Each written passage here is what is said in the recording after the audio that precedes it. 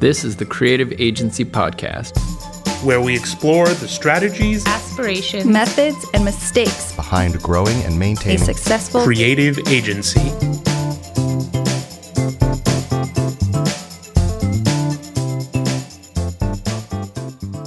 Hey there, it's me, Chris, and we're back. This is part 2 of our segment on digital project management. If you didn't listen to part 1, well, you should probably start with that one because they are best enjoyed in chronological order. Again, joining us are Krista Arriaga-Volker and Alida Fullenwider to talk about digital project management from the perspective of producers. All right, let's get to it.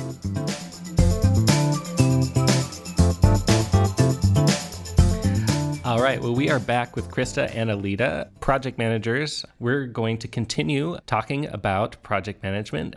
We sort of got up to content in the last episode, and we're going to pick this one up with user experience and move on to design and development. All right, you guys, so let's talk about user experience. How does the user experience process work from a project management perspective? So this is the point at which the clients usually get really excited. This is when they start all the research and all the talking and all the meetings and them sending over vast amounts of assets. This is when things start getting a little bit more solidified. At this point, we've done our user interviews. We've done a tremendous amount of research. We've learned more about the industry that our client works in. We've learned a tremendous amount about our client. And so at this point, we start putting together, we really move into the UX phase of it. And we start looking at sitemaps and user flows and wireframes. Yeah, those are our common deliverables. I have this fun fact that I like to share that interactive products, which could be applications or websites or all in that, they're not consumed like the digital ads or radio ads or even print ads that we see. So it's really fun to go through this phase so that we find out what the user, doesn't want to do with whatever we're building or does want to do with it. What are the intentions for them and what are the expectations? So in this phase, we often together with the client find out a lot of things that we weren't expecting to find out, hence user experience. So for our internal teams, this is when we start spending a lot of time in meeting rooms that have gigantic whiteboards. You start, breaking out the markers and staring intently and like frowning and walking around. And, somebody's like, no, I think the user's going to come in here. And you just kind of start identifying where's the user coming from when they're landing on your digital product. Is it another website? Is it an email, banner ad? Or is it, going to be just a pure, mobile application? So once we've identified that, that's the starting point, and then we start, kind of laying out a rough draft of what that user flow would look like, which also helps us develop the wireframes for the product that we're building. Yeah, and that's a lot of the tactile stuff. We also start asking those fun questions of how do you think the user is going to feel when they're here, right? Or what do you think they're thinking? Or do you think they're frustrated? Do you think they like this? They're going to like this solution?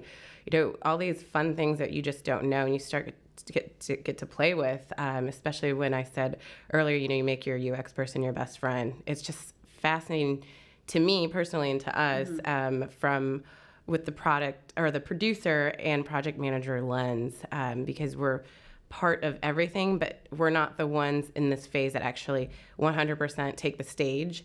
But we get to be in the background really doing a lot of extensive thinking and strategizing and pointing out that they probably missed something. Like, hey, where's the back button? Like, how are they going to, what if they have a question? This doesn't make any sense. Or what if they're looking for this, And so a lot of times, they're like, oh, we didn't think about that. Or, oh, silly, it's right down there. So. Yeah. That is very, very true. I think our project manager does a lot of that as well. Yeah. And so, once you, come up kind of with a user flow and maybe, an initial sitemap, that's when you would start going back to your client and showing them. At that point, usually they're nodding their head or, it's one of two reactions, nodding their head or, no, you guys totally missed the ball. Hey, silly monkeys, we told you this before. And then, go back and either revise it or continue to work through the process. A lot of clients have a hard time kind of understanding what a sitemap. They're like, no, that's not a website. And you're like, I know it's not a website. This is just kind of the scaffolding. And we work with a very intelligent individual who's got a great way of explaining it to clients. And he's like, these are the bones of the house. We're building, this is the wood frame. We're going to fill it in later, but right now we have to get the structure in place. And clients seem to understand that a little bit better than just handing them, just these like boxes with words in it, that lead to other boxes with other words. Yeah, we've struggled with that with the site mapping process. A lot of times people have, for whatever reason, our clients have a real struggle, like not understanding that, is this the navigation bar? It's like, no, like we're just trying to organize the content. Exactly, yeah. And how somebody, if you, when you're building something, you want people to do, you're building a digital product because you want somebody to do something with it. Don't just, present them with a website and be like, here, you figure it out. You need to kind of guide your users through it.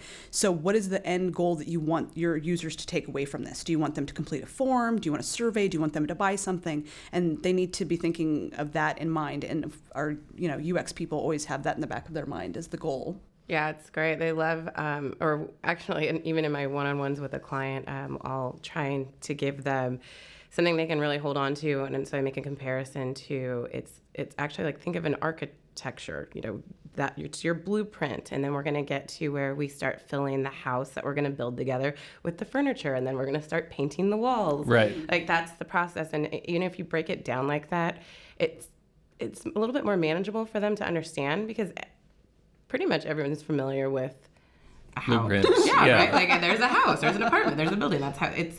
But for some reason, it's just really scary in the digital space. Maybe it's because it's not tangible, but it's also a really beautiful thing to tell them that in this phase in UX, it's made of wire, and we can break it. Easily. We're not going to build yet. This is the time to tear down the blueprint and then redraw it together if we don't think something's working. And then there's also lots of tactics that we use with like rapid prototyping. That's really fun. Kind of expensive, but worth it. If you don't have the budget, there's paper prototyping. There's no reason why you can't get in a room with a big desk and start post-it noting or papering out like your site and playing with where you think the navigation should be or the contact us button should be. If it's on a post-it, it's okay to rip up and throw away, which is really, really fun to do. We also rely heavily in this phase on building up personas.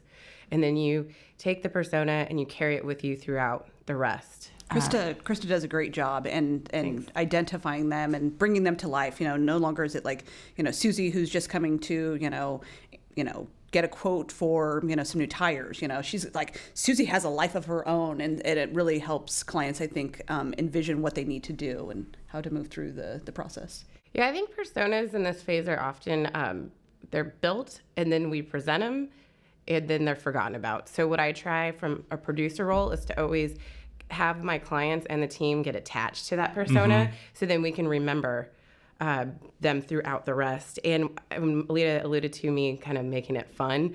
This last project I did, we had like Frida Kahlo was one. Oh, wow.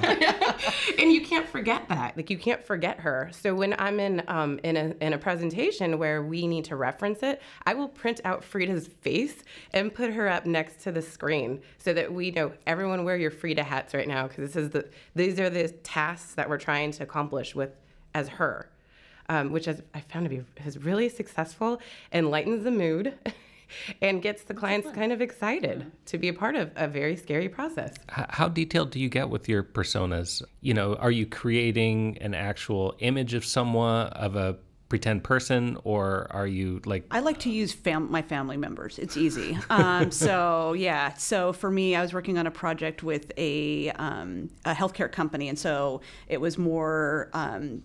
The product was for older individuals, so I used all my aunts and uncles and my mom, and so it's like age and like where they're at in the demographic lens, so age and where they work and how close they are to retiring, and these are the things that they enjoy doing, and this is how tech savvy they are, because in digital that comes up, so you have to think about the product that you're building and the audience, and then what about the people that don't fit in your audience? How is this product going to translate to them? In terms of how detailed we get, that always comes back to how much time and money do you have? Right, totally. And usually I'm not the one to always harp on that, but if I had more time and money, I would get gigantic pictures, drawn up and develop a whole story, a whole backstory about them, right? Which I have been fortunate enough in my lifetime so far to have had that opportunity, which is really fun, and I see a lot of advantages to that. However, I understand that not everyone has the time or patience or energy or budget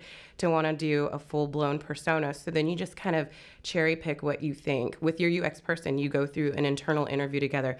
What are these things we think that they need to gravitate towards? So we're going to just pull that out, make it brief, make it easily consumable for our client, not scary, but at least we went through the exercise of actually having one. Mm-hmm. Sometimes it is actually only brought out in internal meetings because you start to get the sense of, from your client, I'm not really keen to this.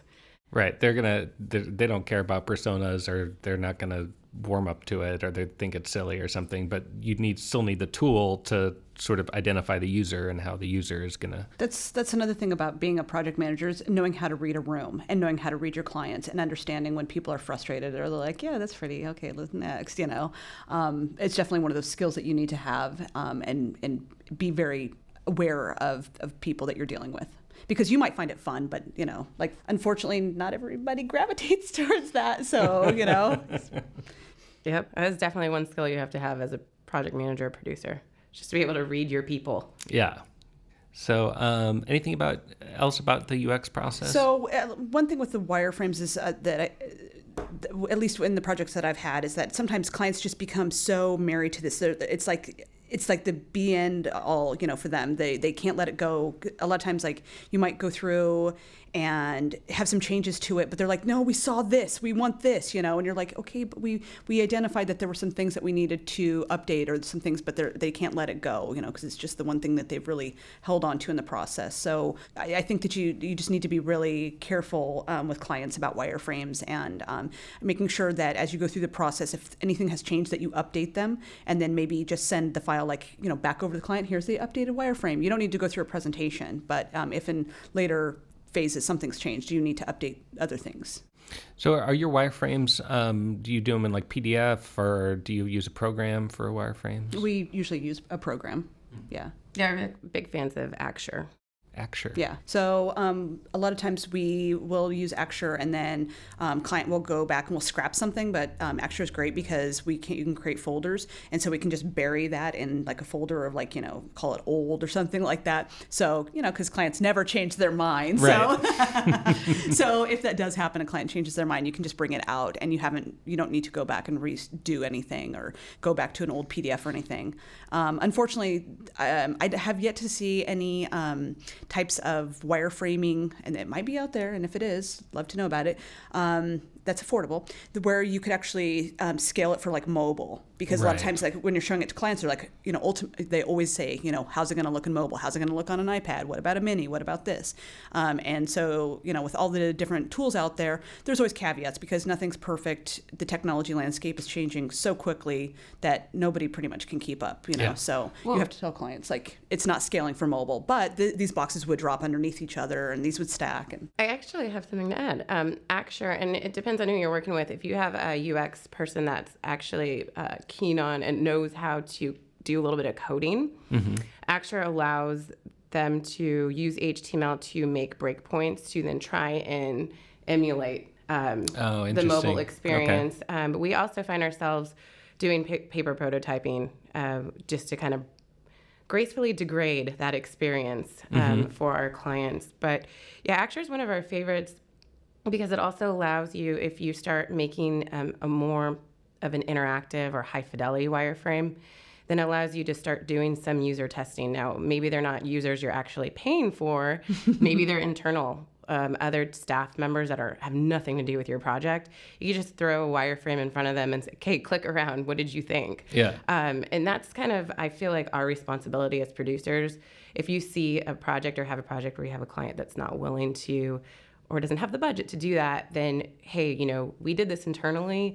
I know you said you didn't have budget, but here's what we found out. Yeah. And, we're in this phase to be able to do that because we're not at build yet, so it's not as expensive. Right. And the thing about wireframes is ensuring that you have client sign off, because you shouldn't be going into the next phase until you have full sign off. Because if they can't agree or sign off on what you've produced, you really don't have any business in going forward, because it will come back to bite you. So, how much content do you use, or if any, in wireframes? Oh, that's a great debate. Gets tricky in this. It's a great debate because I've worked with people that want to use just lorem ipsum, right? But then I have worked with people that I want to put the real content in there. And so it's kind of lose-lose. If you work with lorem ipsum, then you run into situations where you get the real content in and it's not fitting, right? If you work with the real content, you get clients in meetings that get hung up. They're like, no, we changed this word. And you're like, yes, we know. They're like, but where's the content? And should it say this? And then all of a sudden you're like, this is a wireframe meeting and you guys are talking about content. And I'm losing the room here, folks. I'm losing it. Right. So I've seen it go where you use lorem ipsum and you use real content really well, either one. And I've also seen it go really bad, both sides. And I think that just comes down to being, getting to know your client, getting to know the level of their comfort level of the situation, because you do have clients that are like, I already have my content, here it is. And then so you can ask them as a producer, do you feel comfortable with the rest of your stakeholders if we actually use real assets, real copy? How do you feel about that?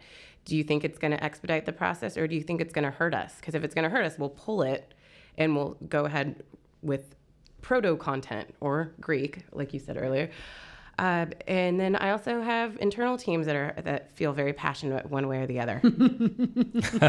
Yes, because nobody feels passionate. But the thing is also to understand is like, as a producer / project manager, you can do everything. You can have years of experience, and you can do everything that you can to develop these great relationships with your client and lead your team like the best captain in the world. And sometimes things just don't click and they don't really work, and you find yourself, it's Friday at 7 p.m. and you're banging your head against a desk because you're like, why? Like, I'm doing everything, I'm doing everything right. It's just, but a lot of times you don't know, maybe your clients have some internal struggle going on, or there's something politically going on at their work that you're not privy to, or changes to the project, that don't affect you but affect that, you know what I mean? So it's like all these other factors, and you kind of have to just be like, just let it go and be like, it's not me. Like, I'm doing the best I can do, and that's all I can do. What do you guys do here, Murmur? Well, for wireframes, we don't put any content in. It basically just gray boxes. Yeah. So we'll just have a box that says copy here, basically. We'll try to label areas like, this is where this content goes, and this is the header, and this is the photo, and this, but like we don't put any actual content in there. And I don't know if that's necessarily the best way to do it. That's just how we've done it. Right. Yeah, there's pros to cons, I think, to every approach. But the nice thing is that it's very obvious that this is not their website. It's like, this is just gray boxes, basically. Right, and that's one of the arguments where the teams that are pro know we don't use any content, is so that it's like hitting someone over the head with, this is not your website. Right. These are gray boxes. And then you have the other team that's like, no, we want to use their real content because we feel like it's going to expedite things. Mm-hmm. And then the client's not uneasy about these gray boxes. And it starts to, I'm for putting content in boxes in the wireframes, because I do feel like it starts to make it more real for your client. You know what I mean? And it starts to identify any potential issues where the client is writing a tremendous, or the content is just so long, you're like, really? Like, this is a lot of scrolling, this is a lot of reading, they're going to spend, 20 seconds on this page, and you probably have 3 minutes of content. So probably prepares your designers too a little bit better, right? So they can like think, oh, what are we going to do with this much content, when we get to the design phase. Right. Or like, do we have to chunk up that content, or do we have to add some images, or what's the background? Yeah. So we've started incorporating our designers into this process more, into working with our cross-team collaboration with the UX, so that we avoid the emotions and feelings aspect of the UX person putting in content. Because there's that defensive mode of, hey, here are the wireframes, here are the images we selected, and then you have your design team. It's like, well, that's not what we would have put in there. Oh, right. Mm-hmm. And then, so we figured out if we just bridge, because everyone's still like, they got their area of practice and they're in their own silos, so we're bridging them together. And this is also the point of in the process you really need to start bringing in, your tech lead or your dev team or whomever that is, because anything that you're showing to the client, you better make sure that you can actually build it out in the time frame that you have and in the budget that you have. Right. This is ideally, it would be awesome if you could have your technical and functional requirements already written, but we're in the real world and that doesn't always happen, right? That happens after. So then that's why we bring in our tech leads to then have them start asking those questions. And then so then our UX person or even the producer can start annotating. Mm-hmm. Yeah. So once you get sign off from the client about the wireframes and the sitemap and the user flow, we move into the design phase. And this is the one that clients are really jazzed about. You have their full attention. You have the attention of like all the stakeholders, all hands are on board. You're just like, this is pretty much for us is like the middle to starting to get to the closer to the end of the project, because design usually moves fairly quickly. It's very exciting, and it's one of my favorite. I think I say that about all of them, though. It's my favorite. This is my favorite phase. Well, that's a good sign of what we do, though, because you have people coming in and out of your project, but as the producer or project manager, you're there through the whole thing. So it's your baby. They kind of all have to be your favorite.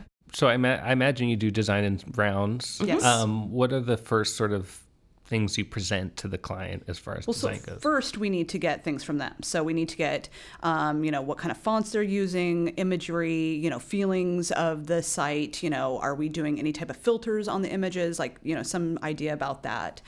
So a lot of times we might ask them, if we're either reskinning or even building out something new, what are the things that you absolutely love visually, websites, and what are the things that you absolutely hate? And the ones that they dislike or hate, those tell you a lot about, what not to build and just different elements of just don't even incorporate that, don't even go down that road. And it allows you to use the time that you have in the project and the rounds a lot more efficiently. So, inspiration sites, a lot of times mood boards. A lot of my clients have existing, standards for fonts and imagery and things like that. So we don't have a big sandbox to play in.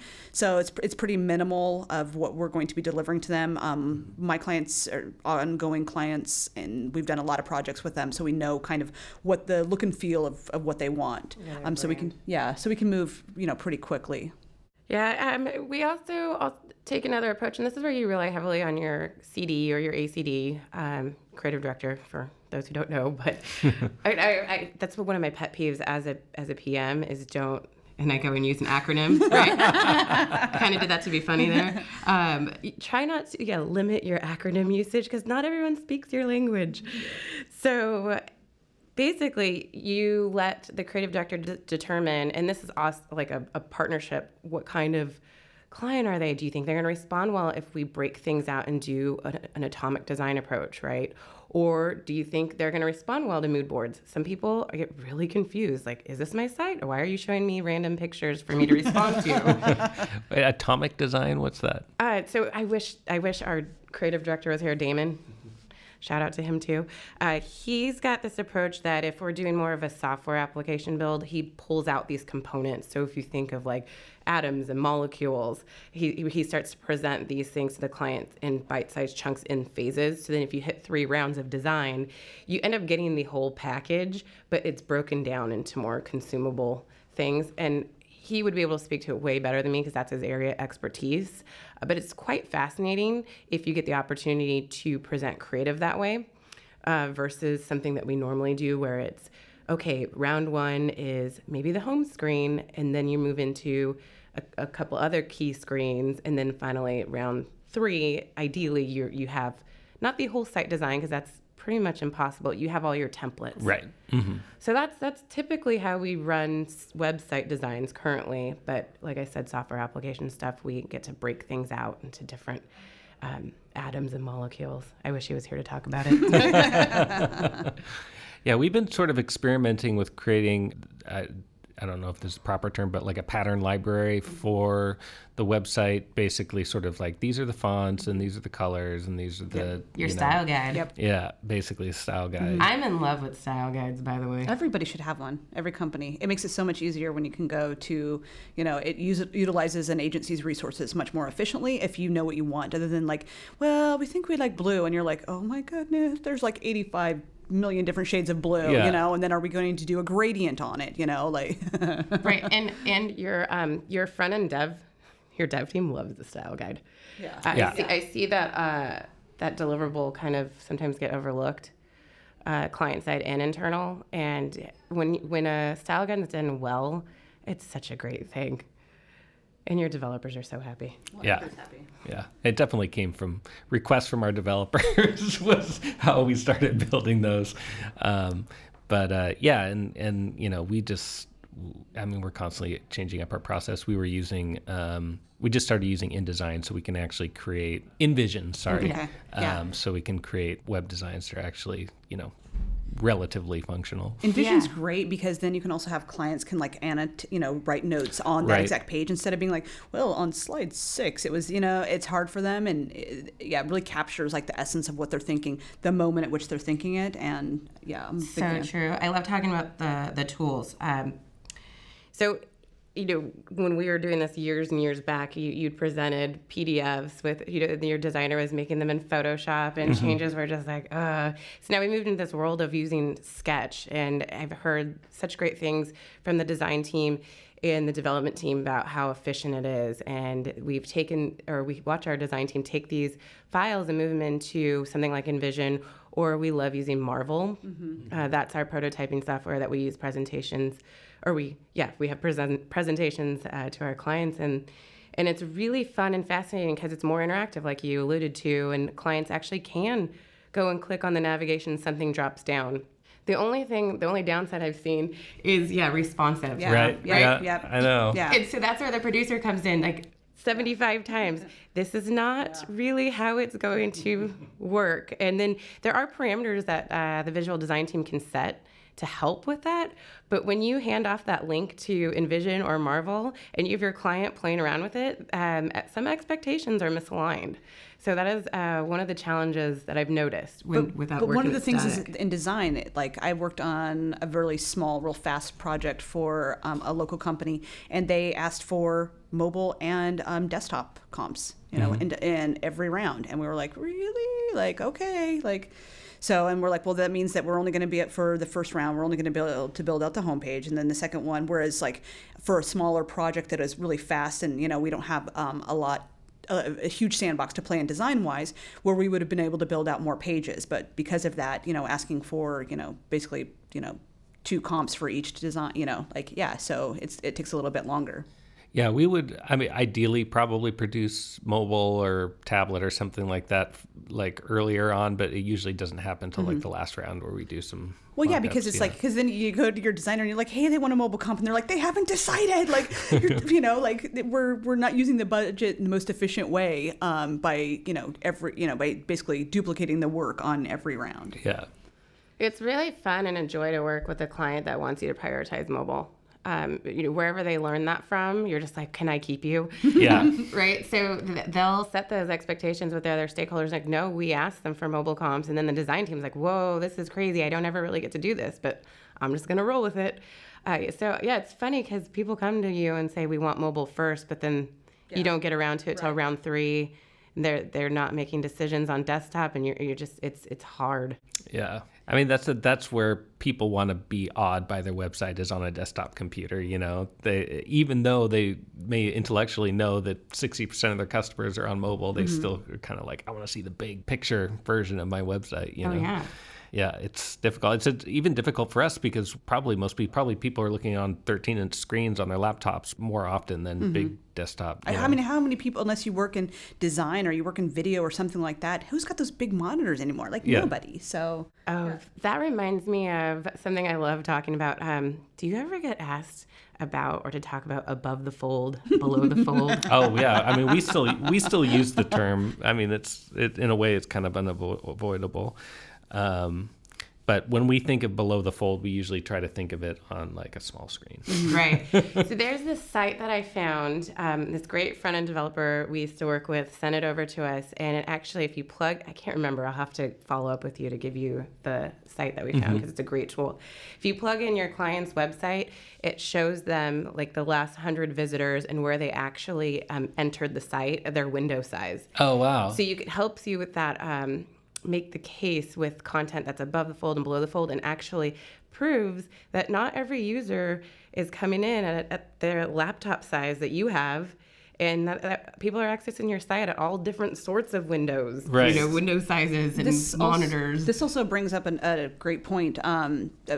At this round, at this phase, you're getting feedback from other stakeholders because, of course, your counterpart, your client, sending the link off, here's, design round 1, blah, blah, blah, and people are getting feedback. Is very clearly, this is the point at which, you need to have the conversation with your client about the browser support, and that should be written into your contract or your SOW or whatever. Is like, here are the browsers that we support, the devices that we support, and making that, very clear to them, because a lot of times that we find that like top stakeholders, whether it's like CEOs, presidents, and companies, sometimes they're like using a really outdated version of IE, and you're like, oh my gosh, like, how could you be using this? Like, I don't even know what to say about this, or they're just not technically savvy, and they of course are not going to admit it. There's a lot of cases, people hear about CEOs that have all their emails printed out for them because they refuse to use a computer, or maybe they only want to use their reader, so their Kindle device or something like that. So it's really important as you are slinging these links back and forth and you're getting feedback, is to really clearly articulate to your client what browsers, we build for these, this was written into the contract, we can't support, anything below that. Mm-hmm. Yeah, that's such a good point that you bring up. I love asking my point of contact, okay, so what are your analytics on, what device usage and what browsers people are using, so that we know what to actually build for by your popular user base. And then I also ask, what are your main stakeholders and what do you use at your company? Yeah. So when we're in QA, we're prioritizing the way that it looks on an iPad. Or, oh, wow, you guys are real old school corporate and have not upgraded your IE 8 or 7. Yeah. These are important things to know, so that obviously, two things. One, you're building the right product for the mass users. And then two, you're also killing it in the QA phase, right? Yeah. Well, it's like one of the projects that I'm in right now, we're having to support a lot of browsers, including IE7, and it's like, clients don't understand the kind of the extra work that comes in that. Like, they want, the best experience for IE7, and it's like, if it works in, Chrome and Safari and, in iOS, we can't have this kind of functionality in IE7. You're going to have to give that up. And for them, that's kind of sometimes a hard pill for them to swallow, because they're like, we paid you this money, and it's like, yes, you did pay us this money, and this is what we're going to give you. But, what you're asking for is more than like almost anybody could do. Yeah. Yeah, that's when you kind of become the not so nice producer, and you call on the help of your trusted tech leads to come and help you support that conversation. Yeah, and a lot of times this is also in this design phase is when a lot of times will start having to write change orders, and it's setting client expectations, and those can be some very uncomfortable conversations. And my advice to anybody who ever feels trepidation towards it is just get it out of the way. Like, stop thinking about it, write the email, send it to your coworker, be like, how does this sound?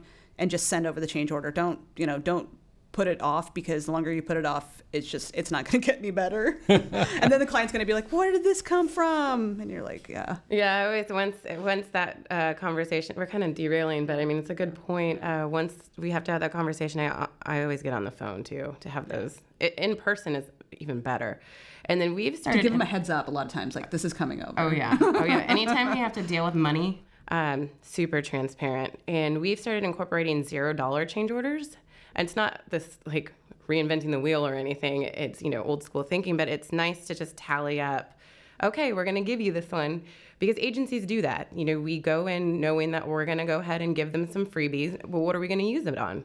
So if we keep record of all of that, then it helps have that conversation go a little bit smoother when you actually have to charge on a real change order. Yeah, that makes sense. How do you guys track time on projects? So we use software, That's a fun question. So we use like Harvest. Okay, you sorry. Yeah, we use software. We use I don't know how many time tracking software things that we've used, right? I'm sure this is not new to anyone. What's interesting, though, we can dig deeper to that question, is I've noticed different areas of practice track time differently, and people don't like to submit time. It's no fun. So this is the not fun part of our job as a producer. Because you have to go to somebody and you're like, they're like, I get a timesheet from so-and-so and, it shows like, 30 hours of work. And it's like, well, you were out at this time and, and then I saw you on Facebook and then you went for a really long run and 2 long lunches and you were in late or out early. And it's like, and and that's the part of like having the multiple skill set is like sometimes you have to, because ultimately your job is to lead the project and it has to be, on time and on budget. And unfortunately, like if you are, have respect for your coworkers and for your clients, and then you just handle this it's not personal.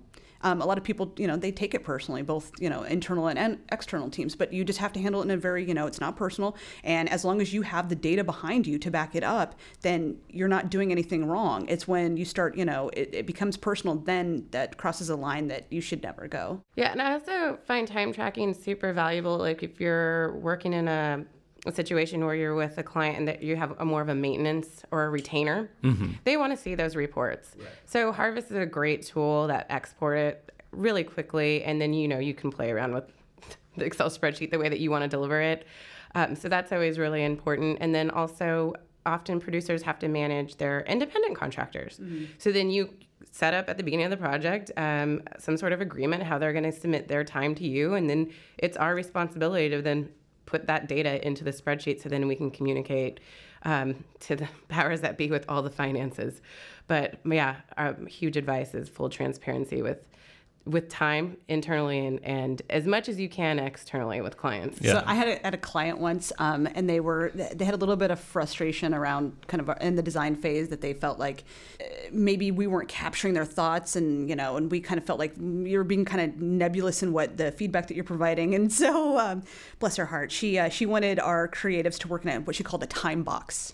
You work on this for 2 hours and then send it over to me, and then I'll give feedback, and then you spend another 2 hours, and and we're in a face-to-face meeting with the creatives, and out of the corner of my eye, I could see the creative's face, and I was just like, oh, Lordy. And I was like, so basically we're going to break our, I'm thinking this is internal, like we're going to break our, waterfall approach to project management to go into agile this isn't even agile. This is not going to happen, So it was a really, I could understand from her point of view, it made total sense. She was very analytical, I'm helping you guys. And the creative was like, this is not how I work. So. Oh, that's so true. And creative's I think the biggest area of practice that is you want me to do what and how long?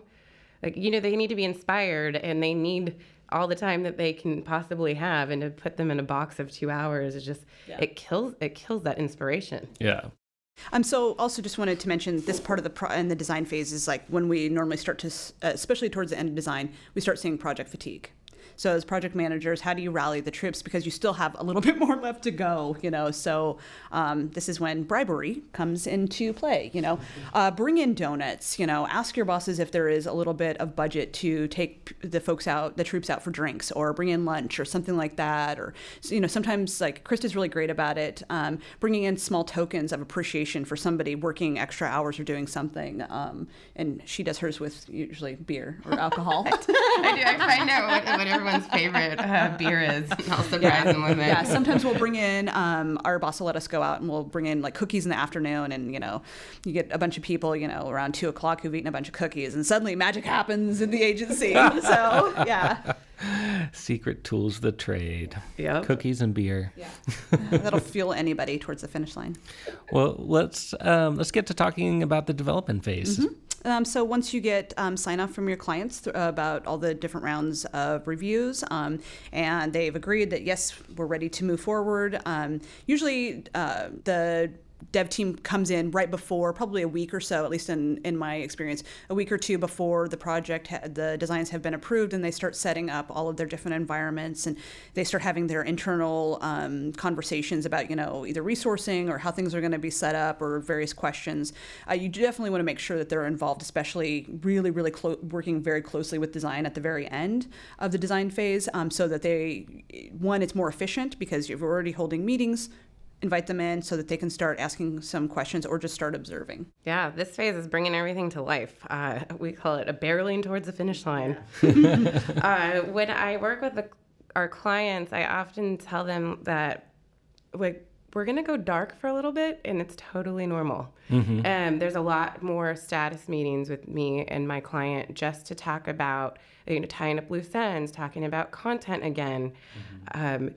Just to check, there's a lot of boxes to be checked in this phase. Like if the IT team from their side needs to be involved, do we need to be talking about securing licensing, stuff like that. So it's also a very nervous time for a project manager. You're kind of just like, your insides are like just knotted up, and you're like, oh, please let it go well, and you're just like, and you also want to make sure a normal reaction of having a lot of stress and a lot of worry is to micromanage people. And so you have to make sure development people, they do not like to be micromanaged. Let them sit in their black clothes and with headphones on and let them work, they don't need you hovering over their shoulder no matter how much you want to do.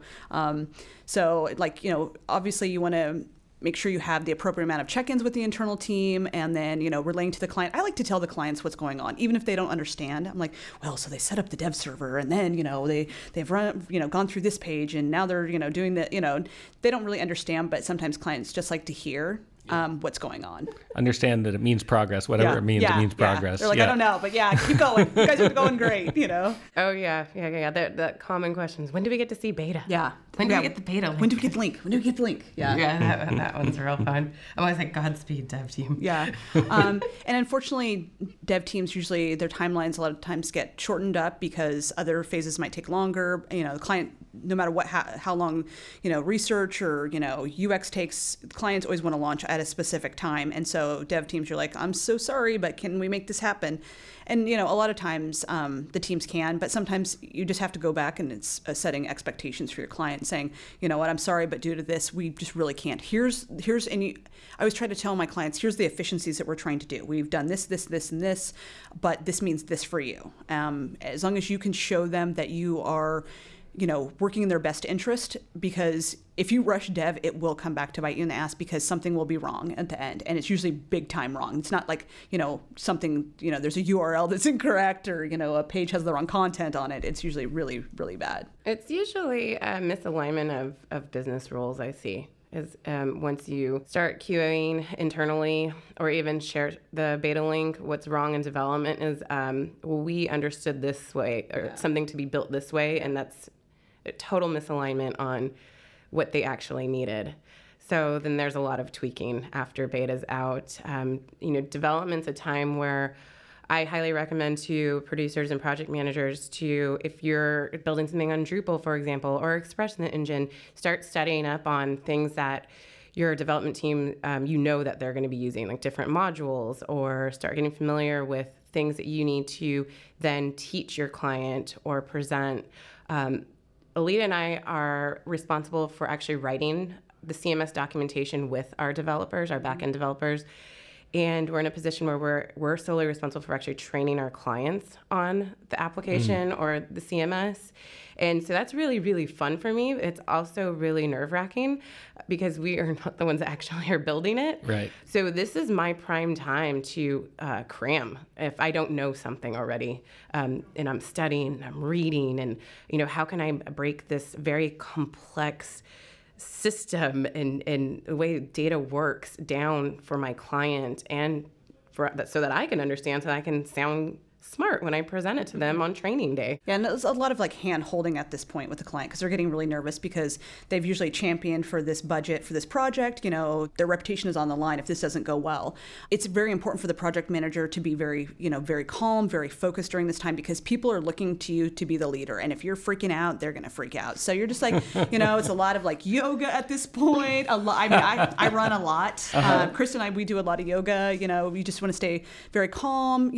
Remember, it's all going to be fine. Nobody's going to die. It's all good.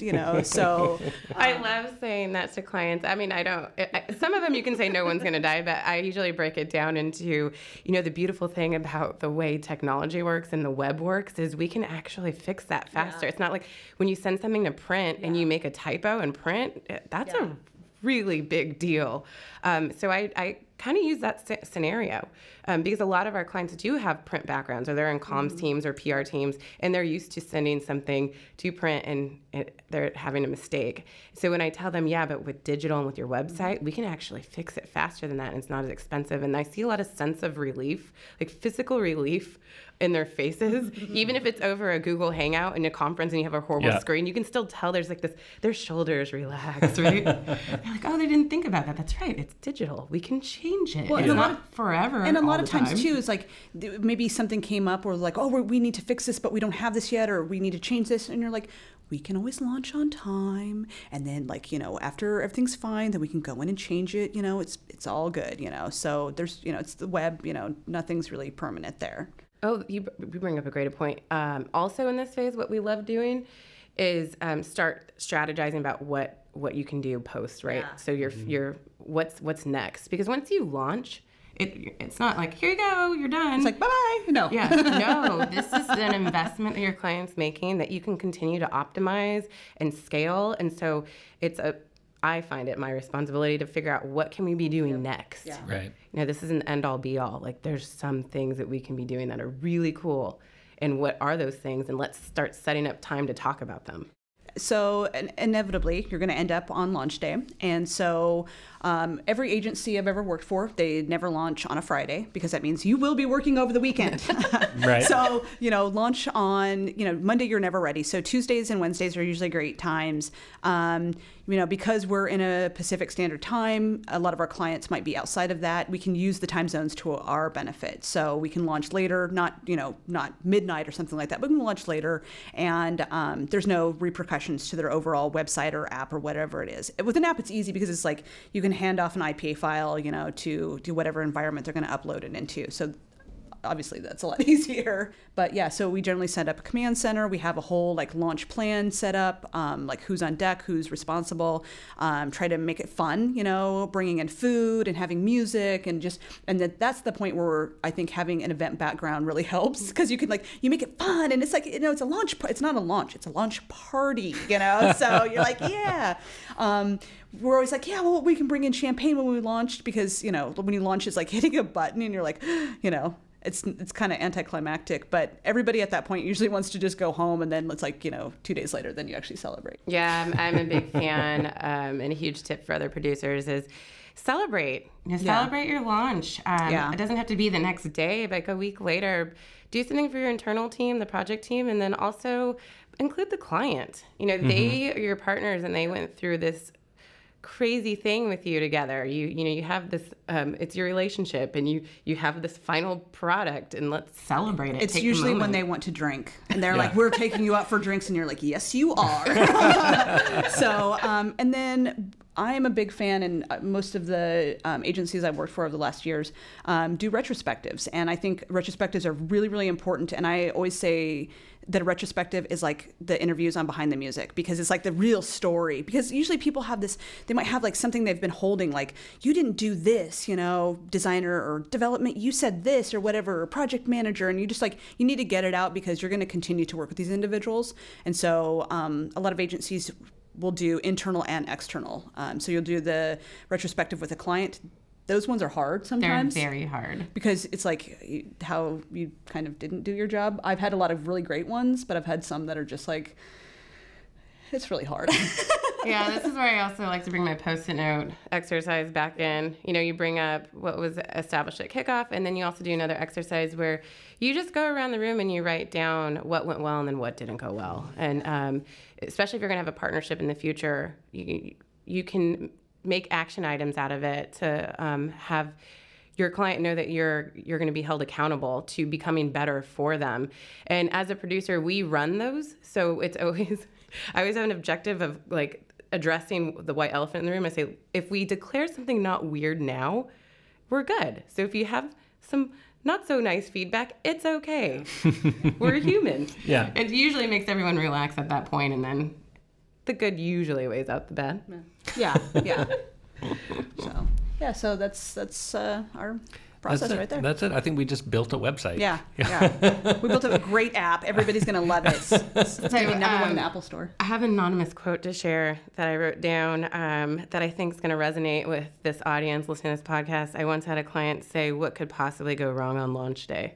Generally, we laugh really, really hard. I mean, like deep belly laugh, because it's like it's like the how hard can it be? And you're like, oh lordy. Sometimes it's hard. Yeah, but we built a website. That's awesome. Yeah. Well, thanks you guys so much for coming and sharing. This has been very educational and enlightening, and I'm sure my audience will appreciate it as well. Yeah. Thanks for sharing. Thanks for having us. Absolutely. It's our pleasure. If you want to get a hold of us, we love to meet new people in the area and chat. All right. Well, I can put some, Twitter handles or something like that on the website when we post it. So. Yeah. Sounds great. You've been listening to the Creative Agency Podcast with your host, Chris Bolton, who, when he's not podcasting or being a dad, he's the Digital Strategy Director at Murmur Creative in Portland, Oregon. Be sure to visit us online at creativeagencypodcast.com.